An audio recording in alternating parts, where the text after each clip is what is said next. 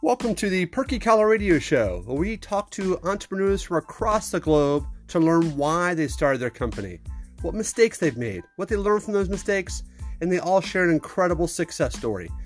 Thank you for tuning in. Enjoy the show.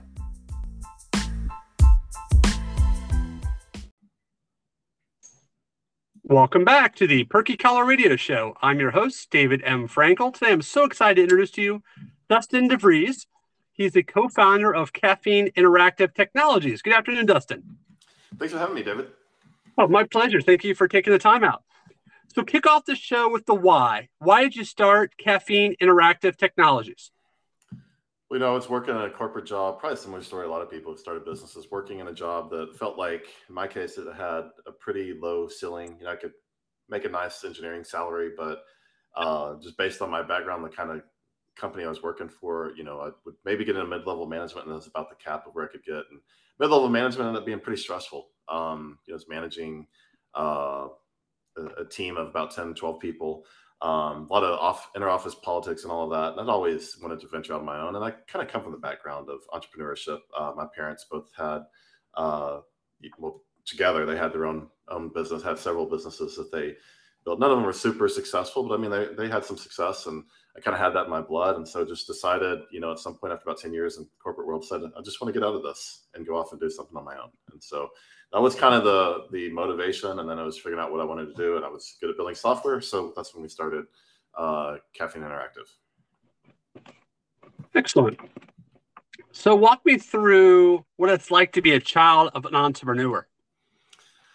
Like, what are you doing that other kids your age aren't doing because your parents are entrepreneurs? I always find this very interesting because everyone's experiences are so different. Yeah, I would say, it's probably the biggest thing is the flexibility. I saw that from an early age, that they had a little bit of flexibility. Of course, they were, the job was very taxing, and running a business very taxing. You never really get complete separation from it. But even when you're in the middle of the day, you had a little bit more freedom maybe you did than a traditional job, especially going back, when I was a kid, which was, 30 plus years ago. Right. So back then, a little different workforce than it is now, obviously. So, but, given that maybe a more constrained workforce, everyone was expected to be in the office every day from 9 to 5, more so than they are now. It was still pretty flexible, given that time. And so I think that was a big impression on me. Yeah, I think just being able to go to have lunch with your children or go to these, what they have fun runs now. Obviously, they didn't have when we were kids. But I think it's just great to be able to be at school at 4 o'clock if you need to, or be at school at 1 o'clock if you need to, and go on field trips. You have that flexibility as an entrepreneur parent that you don't have as a 9 to 5 corporate executive. Without a doubt. And especially back, like I was saying, back then, which was like 1980s and early 90s when I was growing up, when I was still a kid, that was definitely the case. Sure. Well, walk me through kind of what does Caffeine Interactive Technologies do? What services do you provide? The quick 30-second elevator pitch I share people is we do everything from simple websites to complex web and mobile applications. So anything software related, we, like I said, simple websites up to like enterprise level, big corporate type of enterprise applications we build. Okay, very good. And how long have you been doing this? It's always tough because entrepreneurship isn't necessarily just a flip a light switch. There's usually a lot of trial and error and doing different things, kind of halfway working, working a full-time job and maybe doing something on the side, moonlighting. I kind of started back in 2006 was when I really started getting the bug to do something, but I left my corporate job in 2010. But as far as kind of where we plant the flag or when we started Caffeine Interactive, I like to say 2013. That was a pretty clear point where just started going completely 100% on service-based clients. And my wife came into the picture. I'd kind of been doing freelancing before that. Her background is in business analysis, building requirements for complex software projects. We kind of worked a little bit in the past, but we decided to formally cement that, for better or worse, as a husband and wife founded company. And she focused on the requirements and specs, and I focused on the implementation and building a dev team. And so it's 2013. Long answer, but short answer is 2013. Sure. Well, I think you bring up a very interesting point. A lot of my listeners are interested in starting a business, or they have their own business, or just kind of gun shy to take that leap of faith to do it full time. Walk me through the process you and your wife went through a little bit from 2006 to try and juggle your side hustle and your full-time corporate job? And when you finally said, it's time to dedicate all my time and attention to this business if I want it to grow? Yeah, that's a great question, because I think, like most entrepreneurs, it's never just a straight line, right? You're kind of bouncing around, trying different things until you find something that works. And so for us, it was really in 2006. I don't remember what started it, but I kind of got involved in affiliate marketing. And when it started getting into that, going to the Affiliate Summit was a big conference. I think it's like they had Affiliate Summit East and Affiliate Summit West. Back then, there may have just been one. I don't think they even had one over in Europe or something like that. But started going to that conference. We started working on like different ways we focused more on deals and promoting deals, building up like Twitter following, emails, websites, things like that, building up a following, and then making commissions off of the products that we refer to people. So allowed us to build some technology, allowed me to sharpen my skills as a software developer, because up to that point I've been working in corporate America, and it was a lot of like shell scripting and just simple, like not really web-based technology. I wasn't doing a whole lot I was doing a little bit of web-based stuff in my corporate job, but not really. And so as applying my software skills and background, and I'd done some website development before that, but really starting to build it into some technologies we were building back in 2006, 2007 for the affiliate marketing space. And then, that we did okay with that for a while. We had some interesting stories. Like, for example, probably the biggest thing that was a crush to that going forward was because we were promoting a lot of heavily discounted products. Amazon at the time, I don't know if they still do, had a tiered commission structure where the more products you sell, the better your commissions get. So, we would sell these certain products and we would hit like the top tier of the commission structure, be like 10%. But, it'd be selling like a, $1,000 TV and getting like a 10% commission off of that. And that $1,000 TV is already drastically discounted. Typically, it might be 50% off. So they're, instead of selling it for $1,000, now they're selling for $900 and paying us $100 commission. And so I guess they didn't really like that. They had kind of this clause where if you're a deal-based, sales, heavily discounted deal kind of organization doing affiliate marketing, that they can readjust your commission structure. So we went from getting like 10%, 10% on sales to like 1%, just kind of overnight. And that was about a third of our income at the time. And, Wow. Amazon, I think if we would have kept going, Amazon would have been more than a third, probably would have been over half of our income because of, how much business goes through there. So that kind of just dictated, okay, this isn't working, go somewhere else. And so started doing some freelancing, started building some products for other people. And then as I grew that, it eventually reached a point where I had enough customers where I had to decide either I need to start firing customers, so I don't have enough bandwidth to handle all the accounts that I'm juggling, or we need to start building a business and adding more headcount. And we went with the latter option. And here we are in the end of 2022. Congratulations. So what was that conversation like with your wife in 2013 when you say, honey, I'm going to leave actually in 2010, you said you left a corporate job. What was it like in 2007 when you said, honey, it's time for me to leave my corporate job with my benefits and be a full-time entrepreneur? Yeah, I want to make sure let me be a fly on the wall for that conversation for a second. What was that like? Yeah, so I'm gonna make sure my wife listens to this, because I'm gonna compliment her really heavily right now. She was extremely supportive, and I think she kind of came from a background of entrepreneurship as well, and with her parents, and so it wasn't a very difficult foreign thing for her to absorb. She saw how crazy and stressful my life was at the time. We were going through a number of things. It wasn't just craziness with work and trying to figure out my future career and all of that, but we were also dealing with things, at that point in time, we were trying to build a family. We're dealing some other, unrelated issues like infertility and things like that. And just, there's a lot of just really difficult, it was a difficult time in our lives for sure. And so I think for us, it was, it was sort of an option that would provide us more options. If I left the corporate world, it would get rid of that craziness that was the corporate world and all the politics and everything I was bringing home every day,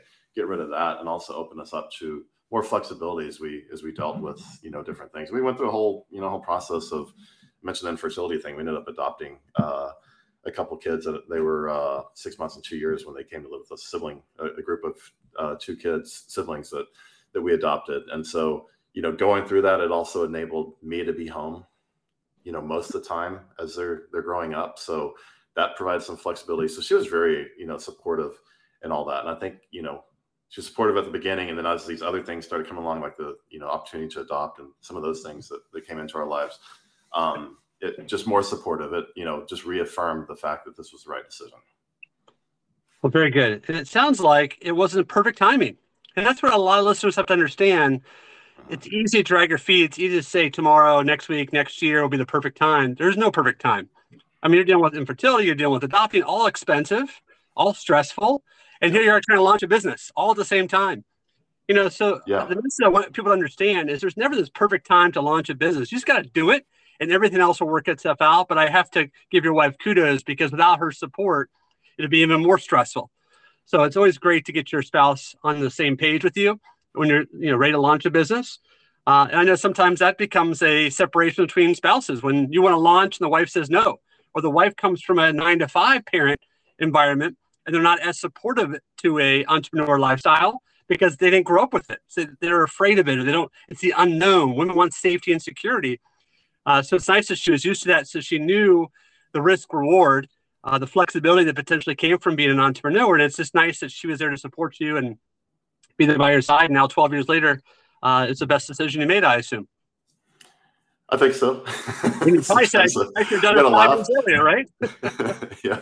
I mean, sometimes I question, I'm like, because some of it has to do with, I believe that sometimes it's just the makeup of who you are. And I don't feel like I've done something better than anyone else in terms of, some people really get enjoyment out of having the stability of a 9-to-5 job and a stable income and all of that. And I applaud them. There's times when I feel almost like disappointed that I'm not of that same mindset, that I've immersed myself so much in my job and my business, and I couldn't just accept, a pretty stable income, making pretty good money, that I felt like I needed to do something else, this restless feeling that I have that others don't. So I think that's why it's good that we're all different, right? That goes without saying, but it's good to have people that are willing to be employees and they like that stability, and others who are willing to take the risk. And so I guess I am who I am. And fortunately, she was kind of the same mold, so it worked out okay. Fantastic. I kudos again to her for being supportive and helping you through it. And together, you guys built a great business.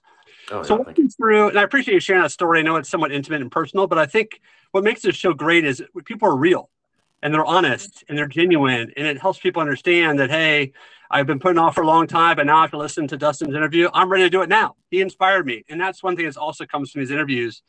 It's helping people understand it's never the perfect time. You just got to do it because tomorrow's not guaranteed. And if you're being held back, you've always wanted to have your business, start today, start tomorrow, but don't put it down a month, a year from now. Get it going. And I'm glad to hear more stories of people that said, you know what, timing wasn't perfect, but we did anyway. And here we are 12 years later, and we're so glad we did. Yeah, as an entrepreneur, I'm a junkie for those kind of stories too. So exactly. No, it's a great story, and I appreciate you sharing it with me. So Dustin, walk me through a little bit of the scaling process. Obviously, every time you scale, you're going to take some risks and you have some that work and some that don't work. Let me know some mistakes you made while you were growing this business back in 2010, and obviously officially launched in 2013. So over the last 9 years, review some mistakes that you made, and then please follow up with things you learned from those mistakes. Yeah, I'm sure there's like countless mistakes. I don't. Sometimes you kind of fall into success as opposed to, charging into it. But, I think for us, one of the biggest problems we had is, as you start scaling and growing, you're looking at these gaps that you have. And it's very tempting to look at the potential of outsourcing major pieces of your business to others. And I'm not saying never do that. I think you can do that. I think you can do that successfully. But I think when you're a company in your infancy, like we were, that became quite a bit of a strain for us. We did for a while, we were looking at bringing in developers, and this is back 2013, 2014, 2015. We outsourced some of our development work. We partnered with a couple of offshore development agencies, and thought we had really good relationships with them, and then found like we were pretty powerless in controlling the tempo and pace of our projects and how things were done and the quality and everything else. And so that was like part of our core business, right? We like outsourcing, which was not good. It was more of a stopgap measure because we had, trying to meet the demand and hire and everything else, but quickly realized that, kind of set a rule in our business that we would never outsource development work ever again. It would always be full-time dedicated employees for our company. Probably starting around 2015, we made that decision after some pretty brutal situations that came up from depending on partners to fulfill some of the work that we had. Same thing on the marketing side. I'm an engineer by trade. I'm an introvert. I don't really enjoy getting on the phone, talking to people. I mean, I do, but it's like only a little bit of time, and then I got to go back and recover, sit in the dark and listen to music or whatever I do, to recover. And so, I think that was one of the things that came about too, was we tried outsourcing marketing, and I was paying this marketing agency like a ton of money each month to do marketing for us. And I think it was over about 8 or 9 months, paying them like a monthly retainer. And we did not get one single lead through the course of all that. And the funny thing is, I look back at that and I don't think, well, that marketing company screwed everything up, I would never hire them again. Really, I look at myself and I think, well, I didn't know how to give them the right guidance on how, what it was that we needed. Like, I needed to immerse myself in marketing enough to understand how marketing works, understand how sales works, understand how to define the value prop of our organization. I need to do all these things in order to be able to properly guide another entity into how to market and sell our company.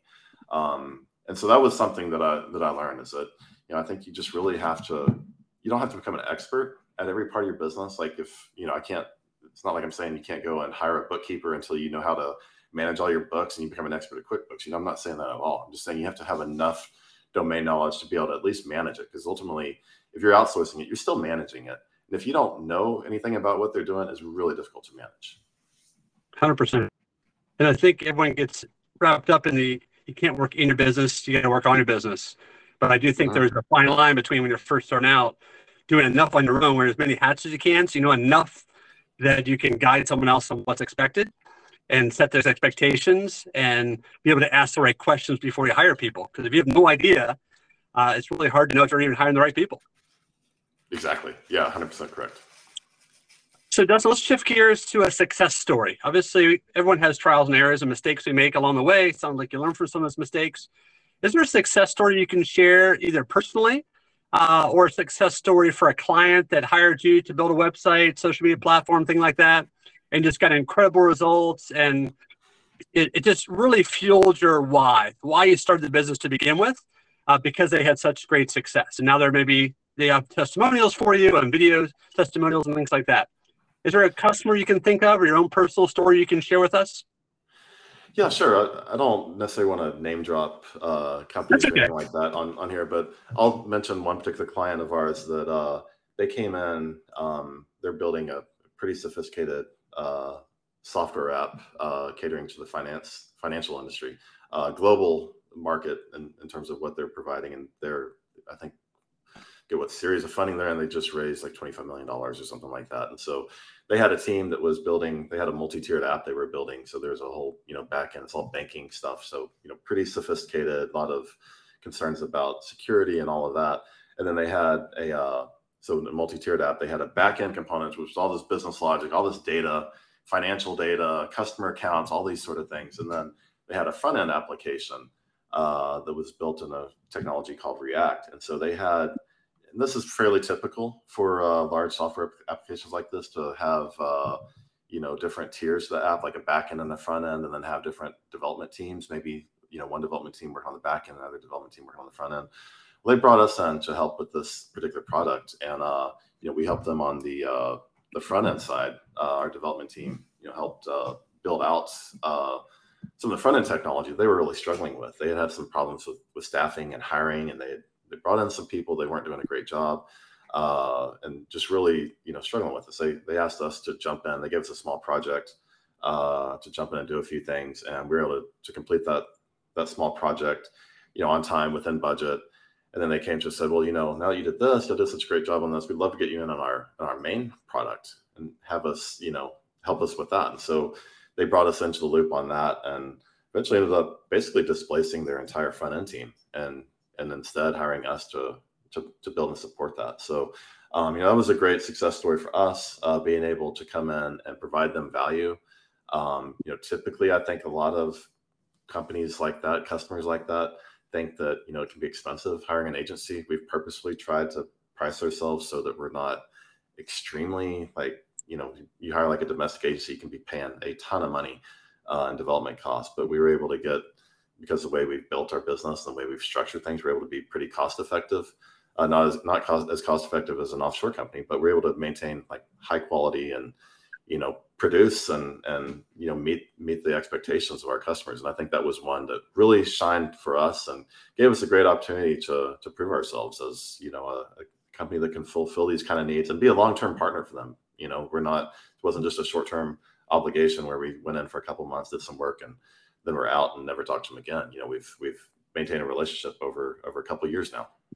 Yeah, I assume with the software app, they're going to need some support as well along the way, because they have to learn it, and as hiccups come up, or they need to scale or change or modify or update, I'm sure it's nice that you can be there to help them along the way as well. Yeah, and I think that's something that we've always tried to stress. I think we're not the only agency that stresses that, but you'd be surprised how many agencies like ours go out and win work on new projects, and they're all excited. All the energy and momentum goes into the initial build out of the product, MVP, as you may call it, minimum viable product. And then, if there's not significant development past that, kind of lose interest. The maintenance support is kind of just an afterthought in the whole thing. And for us, we've always positioned it as we always want to think about the entire life cycle of the product, not just the initial deployment of the initial product, but all support and maintenance beyond that. Because I think that that opportunity is just as valuable, maybe not financially as valuable, not getting project size is usually not as big when you get into more of a maintenance and support model, but it's a chance to constantly be in contact with that customer. And that's the way I've always looked at it. It's like, it's an opportunity for us to constantly be interfacing with them, talking about their challenges, talking about their needs. Sometimes we identify new opportunities that break off into new projects. And sometimes it's just by nature of being in conversation with them a lot, talking about our capabilities, talking about what their needs are.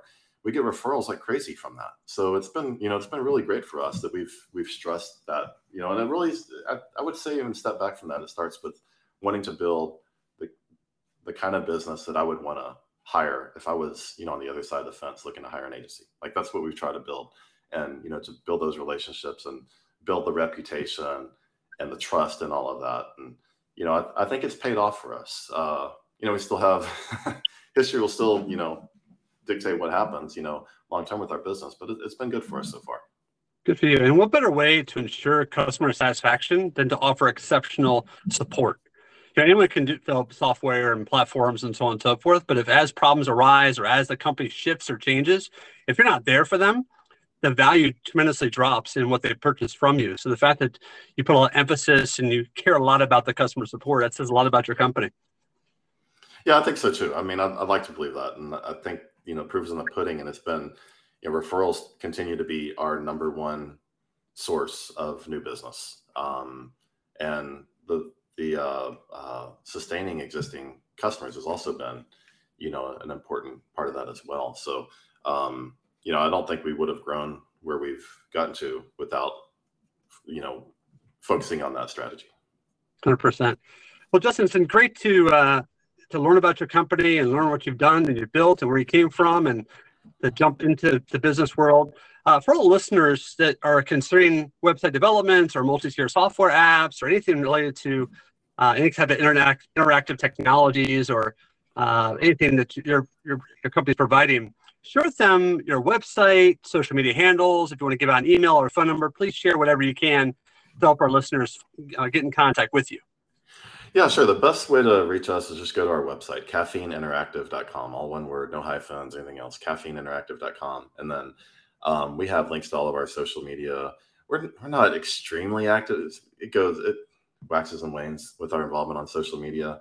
But you can reach all of that there. And also you can always reach out to me directly. My email address is dustin@caffeineinteractive.com. Don't mind listeners pinging me if they have a question about something or just found something interesting. They wanted to share a story with me. I'm always happy to talk shop or talk anything with people that found the conversation interesting. Fantastic. Well, Dustin, thank you so much for being on the show. I find what you've done very interesting. I'm so glad that the follow-up is such an important part of your business.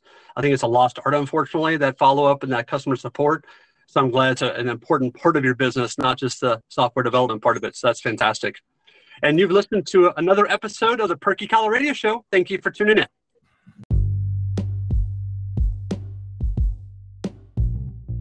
What is the Perky Collar? It is a collar support system for dress shirts. That's right, over 18,000 of these amazing devices have been sold globally. How does it work? Lift the collar, add the Perky Collar with the long tapered ends on top, lower your collar on top, adjust to make sure it's even around the collar, and that's it. You've now transformed your droopy, saggy dress shirt collar to a brand new looking dress shirt ready to tackle sweaters, jackets, blazers, and the collar still stays nice and tall. How do you find it? The website is perkyllc.com. That's spelled P as in Paul, E as in elephant, R as in Robert, K as in kangaroo, Y as in yo-yo, LLC, LarryCharlie.com. That's perkyllc.com. Get yours today, or if you're in Charlotte, North Carolina visiting or live here, feel free to come by South Park Mall's kiosk located between Francesca's and Toomey. Best entrance is Maggiano's and Cheesecake Factory. See you soon. Look your best. Have a great day.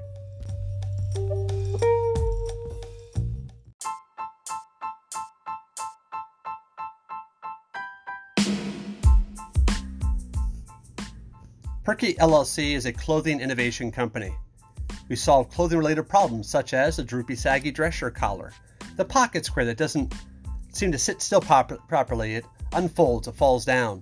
The shirt that keeps coming untucked, collar stays that keep curling on you, and more issues with your belt, cracking, splitting. Holeless belts are the solution. You can adjust them by 1/4 inch instead of having to go up an inch or down an inch. What about that lapel you want to use as an accent color to match a dress or as a color accent to your wardrobe? This and many other fun fashion accessories are available at perkyllc.com. Beyond innovation, we also have fashion accessories. Bow ties, you name it, from feather to blingy to wooden, even wooden ones that move, even wooden ones that showcase the skyline of cities all across the country. Check out perkyllc.com for all these great fashion accessories and innovative solutions.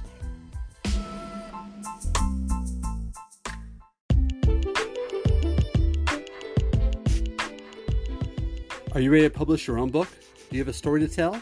Does the world need to hear your story? Now is your chance.